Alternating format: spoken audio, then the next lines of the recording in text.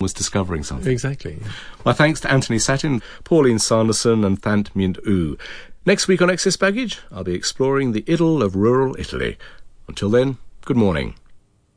The presenter was John McCarthy and the producer Harry Parker. And for more details on today's programme, the Excess Baggage web pages can be found at bbc.co.uk/Radio 4, where you can also sign up for the podcast. Well, Punt PI is next this morning. First, though, if you were given a Sinornithosaurus, would you A, eat it, B, run away from it, or C, look up a word in it? Here's a clue. Our incredible planet on the BBC. A golden age of discovery has unearthed a new world of dinosaurs. Like the bizarre pigeon-sized Epidexipteryx, which had long fingers and ornamental tail feathers. Or the venomous gliding predator Sinornithosaurus that swooped through the trees. These peculiar creatures blurred the boundary between dinosaurs and birds. Planet Dinosaur, more monstrous than you ever imagined. Repeated on Sunday afternoon at 4:15 on BBC One and BBC One HD. This is BBC Radio 4. And now Steve Punt continues his assignment as Radio 4's very own gumshoe. It's another case for Punt PI.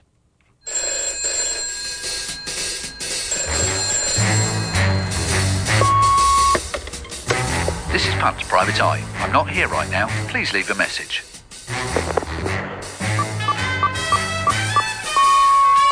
Punt, Tracy. Got a little something for you. One I looked into myself back in the 80s.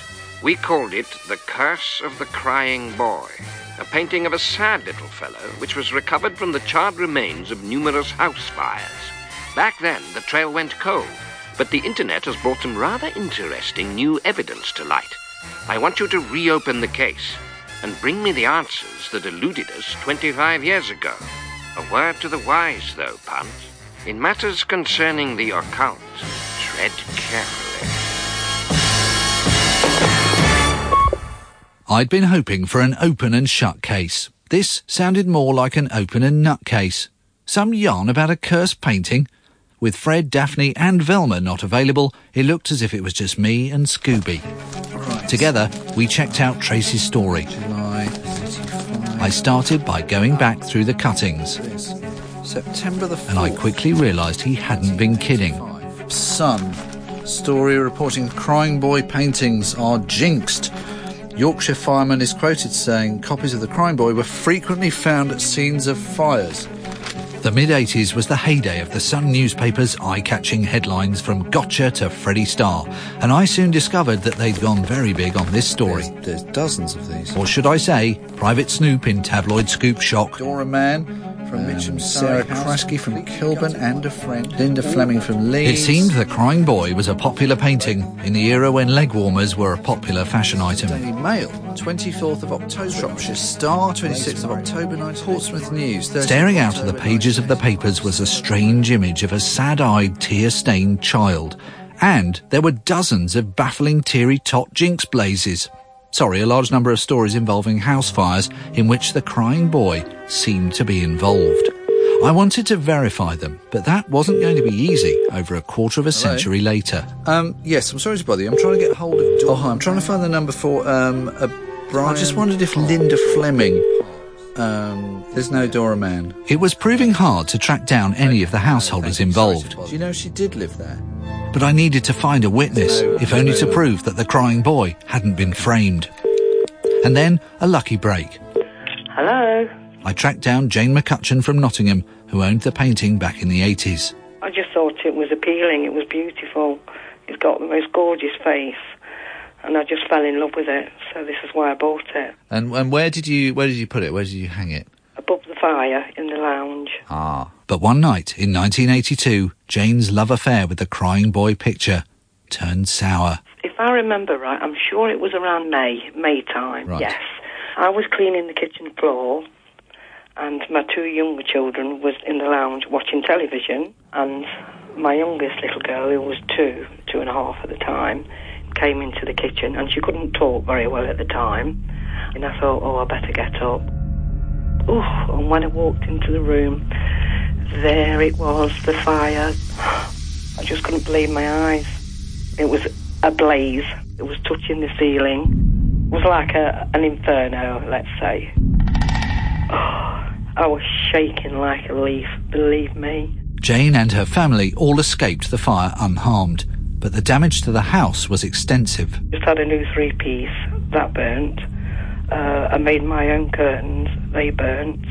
The Venetian blinds, they melted. But the painting wasn't even burnt. You could still see the little boy's face on the picture. It was unscathed? It was, yes. The painting was not only unscathed, it was the reaction of the firemen that was really surprising. He went, "Oh, no, not another." That's what he turned around and said, remarking on the picture of the crying boy. This is what, he turned around and said. And this was when we said, oh, I wonder if it had anything to do with the fire. Was it a curse or was it, a coincidence? But it wasn't that what concerned me, it's what came after the fire. I had several incidents. Oh, really? I did, yes. Jane then recounted a series of incidents which occurred in the years following the fire. Whether this was a coincidence or was it nature or was it a curse, but, things like that happening in the same house, was a bit scary really at the time, because something did happen to me and I don't really want to talk about it on the air. I'd rather talk to you in private. Yeah, that's fine. Yeah, and obviously it's very frightening. And it became clear that the crying boy still looms large in Jane's life. So would you have that picture in your house again? No. Right. Certainly not. I don't think any fool would after going through that. No. I wish I never bought the picture. For the victims, the story was no joke. But how could the painting and the fires be related? Blaze Boffin's tight-lipped, says Fleet Street. Rational explanations appeared hard to come by, so there was only one thing for it. I needed first-hand evidence, and that meant finding a crying boy for myself. But where could I find one? Oh, hi. Oxfam. I'm trying to get hold of... Oh, hi. Is that Sue Ryder shop? Oh, hello. Is that the British Heart Foundation? A crying boy isn't easy to buy all these years later. You haven't seen any? You don't. Have you ever had... Do you ever get them in? Oh, OK. Right, but you know the one I mean. The charity shops seemed to be out of crying boys. Maybe they'd all been consumed in mysterious fires. Fortunately, though, this 1980s object appeared via 21st century technology. Right, OK. eBay. Search. Crying boy.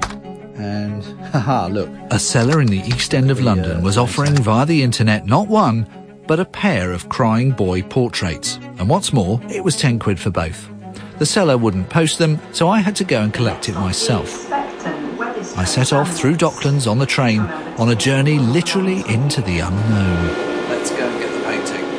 I'd set off in good time. Oh, hi, is that Bernard? And yet everything seemed to be running late. So just running just very slightly late. Was something trying to stop me getting there? Did some unknown power want me not to see this painting? No, is this Tollgate Road?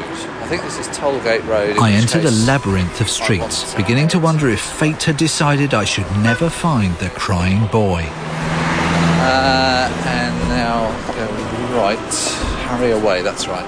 But then, at the next turn... we're going near close. Here we are. This is it. As I prepared myself to knock on the door, I couldn't help but feel nervous. I didn't think I was superstitious, but the prospect of looking into the eyes of the crying boy was making me reconsider. What lay beyond that innocent-looking front door?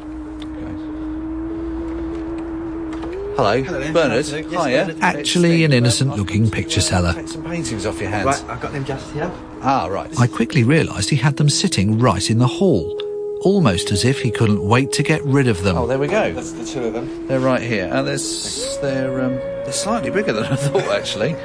Okay. So why are you selling them now? One of my daughters, she wouldn't stay here with them up. Oh, really? Yeah. When I first got them, like years and years ago, I had them up on the wall. Yeah. But only for a matter of about a couple of weeks. Right. And then when she's come round, she said, look at it, I don't like that. But people say that you can have them hanging up and people can actually look at them and in a matter of time you could see tears running down. Miraculous. Oh, okay. And I thought, I better take them down. Did you turn them towards the wall then, or were they facing outwards? Yeah, they were just like that. They were turned towards the wall? Yeah, okay. I just left them that way. Best not take the risk. No one in the family wanted them. I've got a bag for them, so... All right. There we go. That's fine. I was trying to sound Not too confident. heavy. There we go. Proud possessor of... The paintings were in a bag so as not to spook any passers-by, and from now on, these notorious artefacts were my responsibility. Right, okay. Well, thank you very much. That's all right. Fern, thanks a lot. And, Rarely had I bought something with less relish. Okay then. Great, thanks very much. I made my way back to the railway station, noticing as I went that just carrying the picture made me hyper-aware of the potential disaster around me. Painters up ladders, people mowing lawns, pedestrian crossings, all of them suddenly transformed from everyday things into scenes from the Omen. It was either the power of suggestion or the power of something much, much darker. I planned to take my painting to an East End gallery, where I hoped I might get some more information on the watery-eyed waif and the story behind him. As I boarded the train, I was conscious that the passengers around me had no idea of what I was carrying, and I wondered if there were any rules about taking cursed objects onto public transport. Okay, take all your belongings and especially your pictures. Arriving in Hoxton in East London, I looked for the White Cube Gallery. White cube, okay.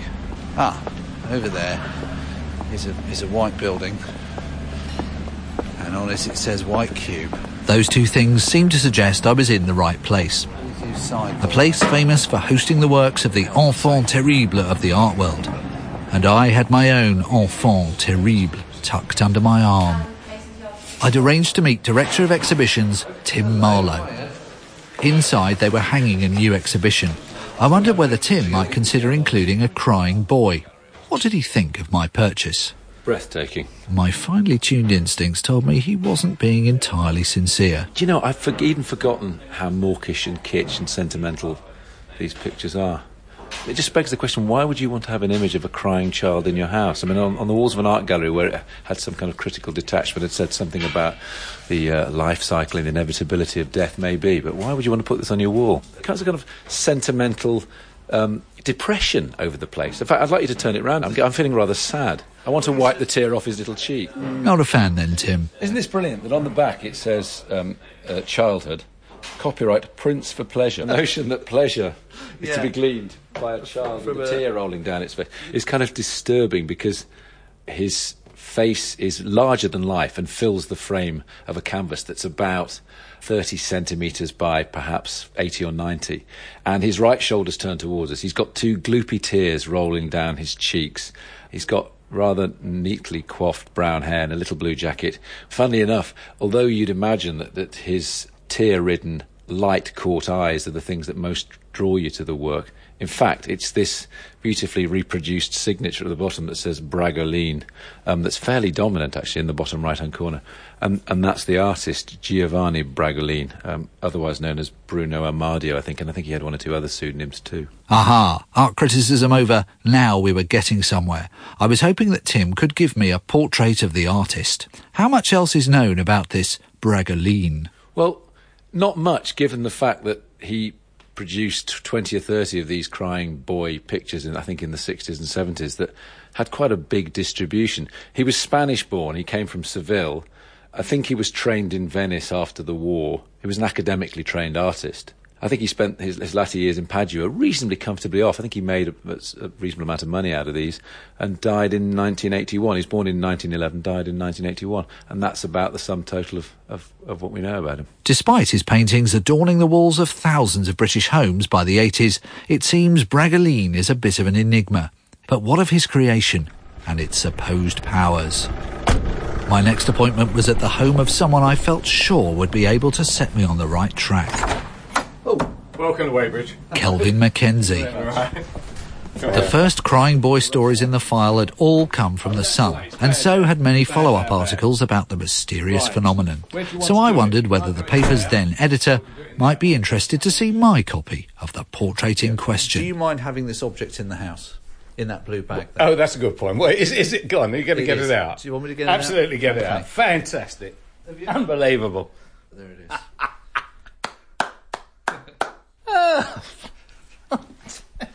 Presumably you haven't had this actually in your house before. I haven't. I'll tell you what, dude. No, I can't. We can't have it in the house doing the interview. It's too dangerous. What we'll do is we'll open the drawer and have it in the porch. Yeah? Is that fair enough? Yeah, all right. Yeah. So it's within the environs of the house, but it's not in the house. So I'm not actually risking my, my hard-earned cash. With the painting banished to the threshold of the property, I asked Kelvin where the legend of the crying boy had begun. The original story came from a news agency, and it's not a big story at all. There was a fire in a house which seriously damaged a house, and a fireman was then quoted by a news agency reporter as saying, this is because this picture, and it was a crying boy picture, was in the house, and this isn't the first time we've seen it. So now you've got a fireman saying, the minute you've got the fireman saying it, suddenly the light bulb goes on. Hello, this was a story. And as that story took off, Kelvin had an idea. We felt we were doing Sun readers a good turn by saying, look, let us try and stop your house potentially burning down. Why don't you send to us all your crying boy pictures, and we will have a bonfire of them. We run this, taps into the psyche, the readers become part of it, and we literally get swamped in crying boy pictures. Did you have the picture up as a kind of talisman? Personally, I was far too superstitious to take a risk. Under my editing, the sun was in quite enough shtuck without burning, blinking building down, or even tempting fate. So actually, we refused point blank to have the pictures on the wall. And, I mean, obviously, there was this supposed mystery about the fact that this painting seemed to survive when everything else in the room was charred to a cinder. Do you know if anyone got to the bottom of that? Who knows? There comes a point when you research a story too deeply, the story, as you keep on asking more and more questions about it, the story actually disappears. And before you know where you are, we're all sitting there, it's 10 to 5, we haven't got a front page lead, and the story's just collapsed. So some stories are too good to check. It was great fun, and everybody was joining in on it. I would... Someone spotted the painting on the doorstep. They have! Good Lord! Hold on! They've seen the smoke! They've seen the smoke! Don't go! As Kelvin went off to check his porch wasn't on fire, I wasn't sure where to turn next. Boy. But then I remembered what Tracy had said about the internet bringing new evidence to light.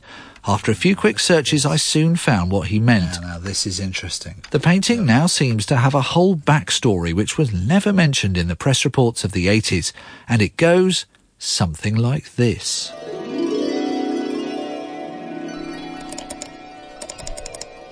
The boy in the paintings was actually an urchin found wandering the streets of Madrid in 1969. A Catholic priest identified him as Don Bonillo, a local child who had run away after seeing his parents die in a fire. Wherever he went, fires would mysteriously break out for no discernible reason, and because of this, he was known as Diablo. And it got worse. In 1976, a car crashed and exploded on the outskirts of Barcelona. The victim was charred beyond recognition, but her driving licence in the glove compartment was only partly burned. And then came the denouement. The name on the licence was that of a 19-year-old male named Don Bonillo. The story certainly seemed in keeping with the period. It was exactly like an episode of Tales of the Unexpected. Could it be a case of a portrait of the arsonist as a young man? Was the lachrymose brushstroke urchin actually a twisted fire starter? I remembered Kelvin Mackenzie's sage words of advice. Some stories are too good to check. Which is a shame, since it meant missing the Jinx Tots high-speed death plunge fireball horror. So I decided I would check it anyway. Since everyone involved in the story is apparently dead, in various dramatic ways, my research would require specialist help. We are now approaching Shoreham by Sea. It was there that I'd tracked down two specialists. Hello. Good morning. You are Steve? Sir Ralph Harvey, pagan exorcist and Wiccan high priest, had agreed to take a look at the painting. Prior to your coming, I had already conducted a healing ritual for the protective ritual. You probably noticed the incense and the candles burning when you came in. Just in case. We never know quite what we're going to see or expect. Sir Ralph had also invited someone else along, psychic medium Annie Mills. I can actually feel the difference in the energy in here already, and I haven't actually looked at that painting. Well, shall I take it out then? It's currently wrapped up in a plastic bag. But you can still feel the energy. Right. And the energy is actually making my hand shake. I'm going to take the painting out of the bag. Annie, if you don't mind, if you want to actually take the painting, I'll take it, and I don't want to look at the painting at the moment. I just want to hold my hands above it. That's fine. Just leave that with me for a few minutes. Ralph, what's your immediate reaction to the painting? There's certainly, the painting conveys a great degree of sadness, but there's also a certain malevolence there. Do you know who Thomas is? No, I don't think so. I hear Thomas being called around this child, and they're very clear about Thomas. They will not take the name away. There's not a lot of wealth here. Okay, as well. Not for the child. All right, not a lot of wealth, not a lot of loving, not a lot of comfort. What I'm being gifted through spirit and through my own inner feeling is that he was seen as a devil child. When I got to his eyes, my hands rose. Okay, right. It was intense fire, and that's all I saw coming from him. And I do believe that this child was probably a fire starter. Okay. I feel this child was very misunderstood. He did not have a long life either. All right, he did not have a long life. I'm feeling his death was quite traumatic, and maybe he died in a fire. It all bore a striking resemblance to the story I'd read on the internet. But was I in danger? This actually can be cleansed. Yeah. This can be cleansed. Yes. Okay, it will take Ralph and I probably a couple of days to really work hard on this, but this could be cleansed of the negativity and the fire starting. Yes, that painting could be exorcised beyond any doubt whatsoever. This was a relief, but I didn't have enough time for the full exorcism. Annie, however, told me she had already taken some of the negativity away, and before I set off, she and Ralph gave me some extra protection. We'll give you what we call the gifu, which is an anointing on the forehead, which will give you protection. So when you're taking this painting around, you are protected anyway, so you needn't have any apprehension or negative thoughts about it. Okay, yeah. I anoint you with holy gifu of protection. So mote it be. So mote it be. So mote it be. Anyway, you Yes. better go or you're going to miss your train. Yeah. Thank you. Next, I wanted to see whether the world of science could provide any clues as to how the painting had apparently survived the fires it may or may not have started. So, building research established. There was only one thing left to do.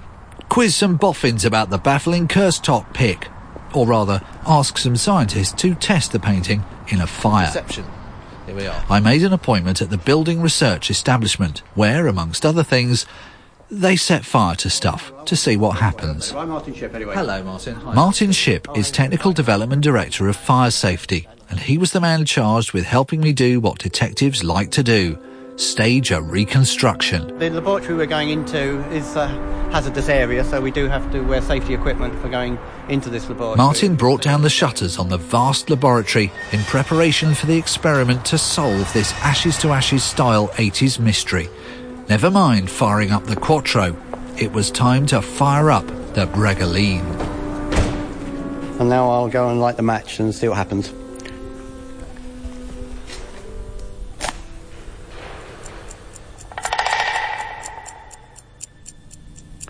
Let's make sure the match is established. In the trade, they call this the match test, which meant that Martin was holding a test match. Okay, well, I'm just applying the match. It is a long match, so we'll have a few seconds to subject it to heat. But the painting was more than a match for it. Paper, but it hasn't actually ignited. It was time to turn up the heat, turn on the extractors, and switch to a bigger flame. So when we're all ready, I'll light the fire. Okay? Yes. in order to enhance the scientific credibility of this test, we're actually filming this. It's quite a big flame. The flame is now about 2 feet high. It is slowly inching towards the figure. Just the lapel of his jacket has disappeared now. There's a hole in the bottom right-hand corner of the painting, but the flames don't appear to be spreading across. No, it's definitely dying down now. In fact, it's now time to put the sausages on. Well, you'd have to say that has not caught fire. The painting had a hole in it from where the fire had touched it, but the flames hadn't spread. But you'd have to say that fire's pretty much going out. Martin, though, was a man of science and not given to superstition. For him, the unvarnished truth might be in the varnish. A bit surprised. I think it's probably been coated in something which is resisting the flames, whether it's actually some sort of fire retardant coating they put on the picture, or whether it's just some other coating which happens to have fire retardant properties. But he had one more experiment to conduct on the string which held the picture up. And I'm just going to put a match to that string just to see whether the string itself burns or whether it just melts through. It's kind of glowing like a filament. There it goes, gone. Yeah. So I think that what we can deduce from that is that if the flames got round the picture, the string would probably be the first thing to go. As you've just seen, the string burns quite easily, even with a single match, for a very few seconds. So my hypothesis here would be that if the picture did get attacked by a fire, it would have fallen off the wall quite early on in the fire. So when they fall down, the only direction they can fall is forward onto their face. And then, of course, at that point, the actual picture is protected against the fire. So that may be a theory for why these pictures have survived the fires. So, art hex nixed by string theory. This was a sound explanation for why the pictures didn't burn, although of course it would apply to all pictures hanging from string, and it didn't tell me who the little boy was. So I hoped Dr. David Clarke of Sheffield University might know. He's tried to verify the dramatic story of Diablo. No matter how much you try and trace it to its origins, you just end up in a fog. However, it turned out that Dr. Clarke had tracked down a source for the internet story. As far as I was able to ascertain, the narrative story can only be traced back as far as 2000, when this first appeared in printed form. The original story was uncovered by, quote, a well-respected researcher into occult matters who was a retired schoolmaster from Devon named George Mallory. Now, I've done what I can to try and find this person, and as far as I can see, there is no such person. Your guess is as good as mine. Who is George Mallory? Please come forward. And your call will be treated in confidence. Hi, Tracy, it's Punt here. As I constructed my report for Tracy, I wanted to poo-poo the oil-based fire theory once and for all, but something in those eyes made me water it down. Conclusions, I think, will probably have to be tentative for now. We do know that The Crying Boy was a popular piece of art, and since it was hanging in more houses than most pictures, it would statistically be involved in more house fires than most pictures. Add a flame-resistant coating and the supernatural claims seem to vanish in a puff of smoke. It'll be on your desk tomorrow morning, Tracy. Yes, without fail, Tracy. But as Tracy had said, in matters of the occult, tread carefully. Thanks, Tracy. OK, goodbye. As I closed the casebook, one partially charred Crying Boy portrait sat forlornly outside on the porch. I'm not taking any chances. Would you?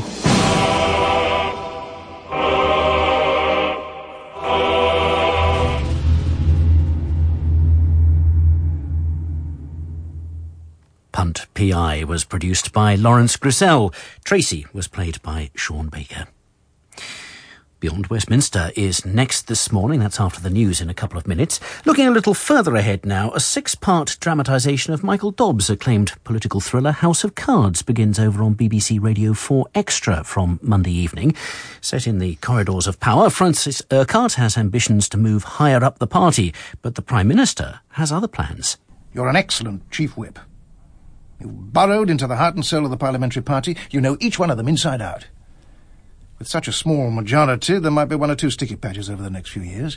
I need a Chief Whip who's strong enough to handle them. You, Francis. Yes, Prime Minister. House of Cards begins over on Radio 4 Extra on Monday evening at 8. And as I mentioned, as the Labour Party conference approaches beyond Westminster, we'll be looking at different views within the party on what needs to be done to make it more electable.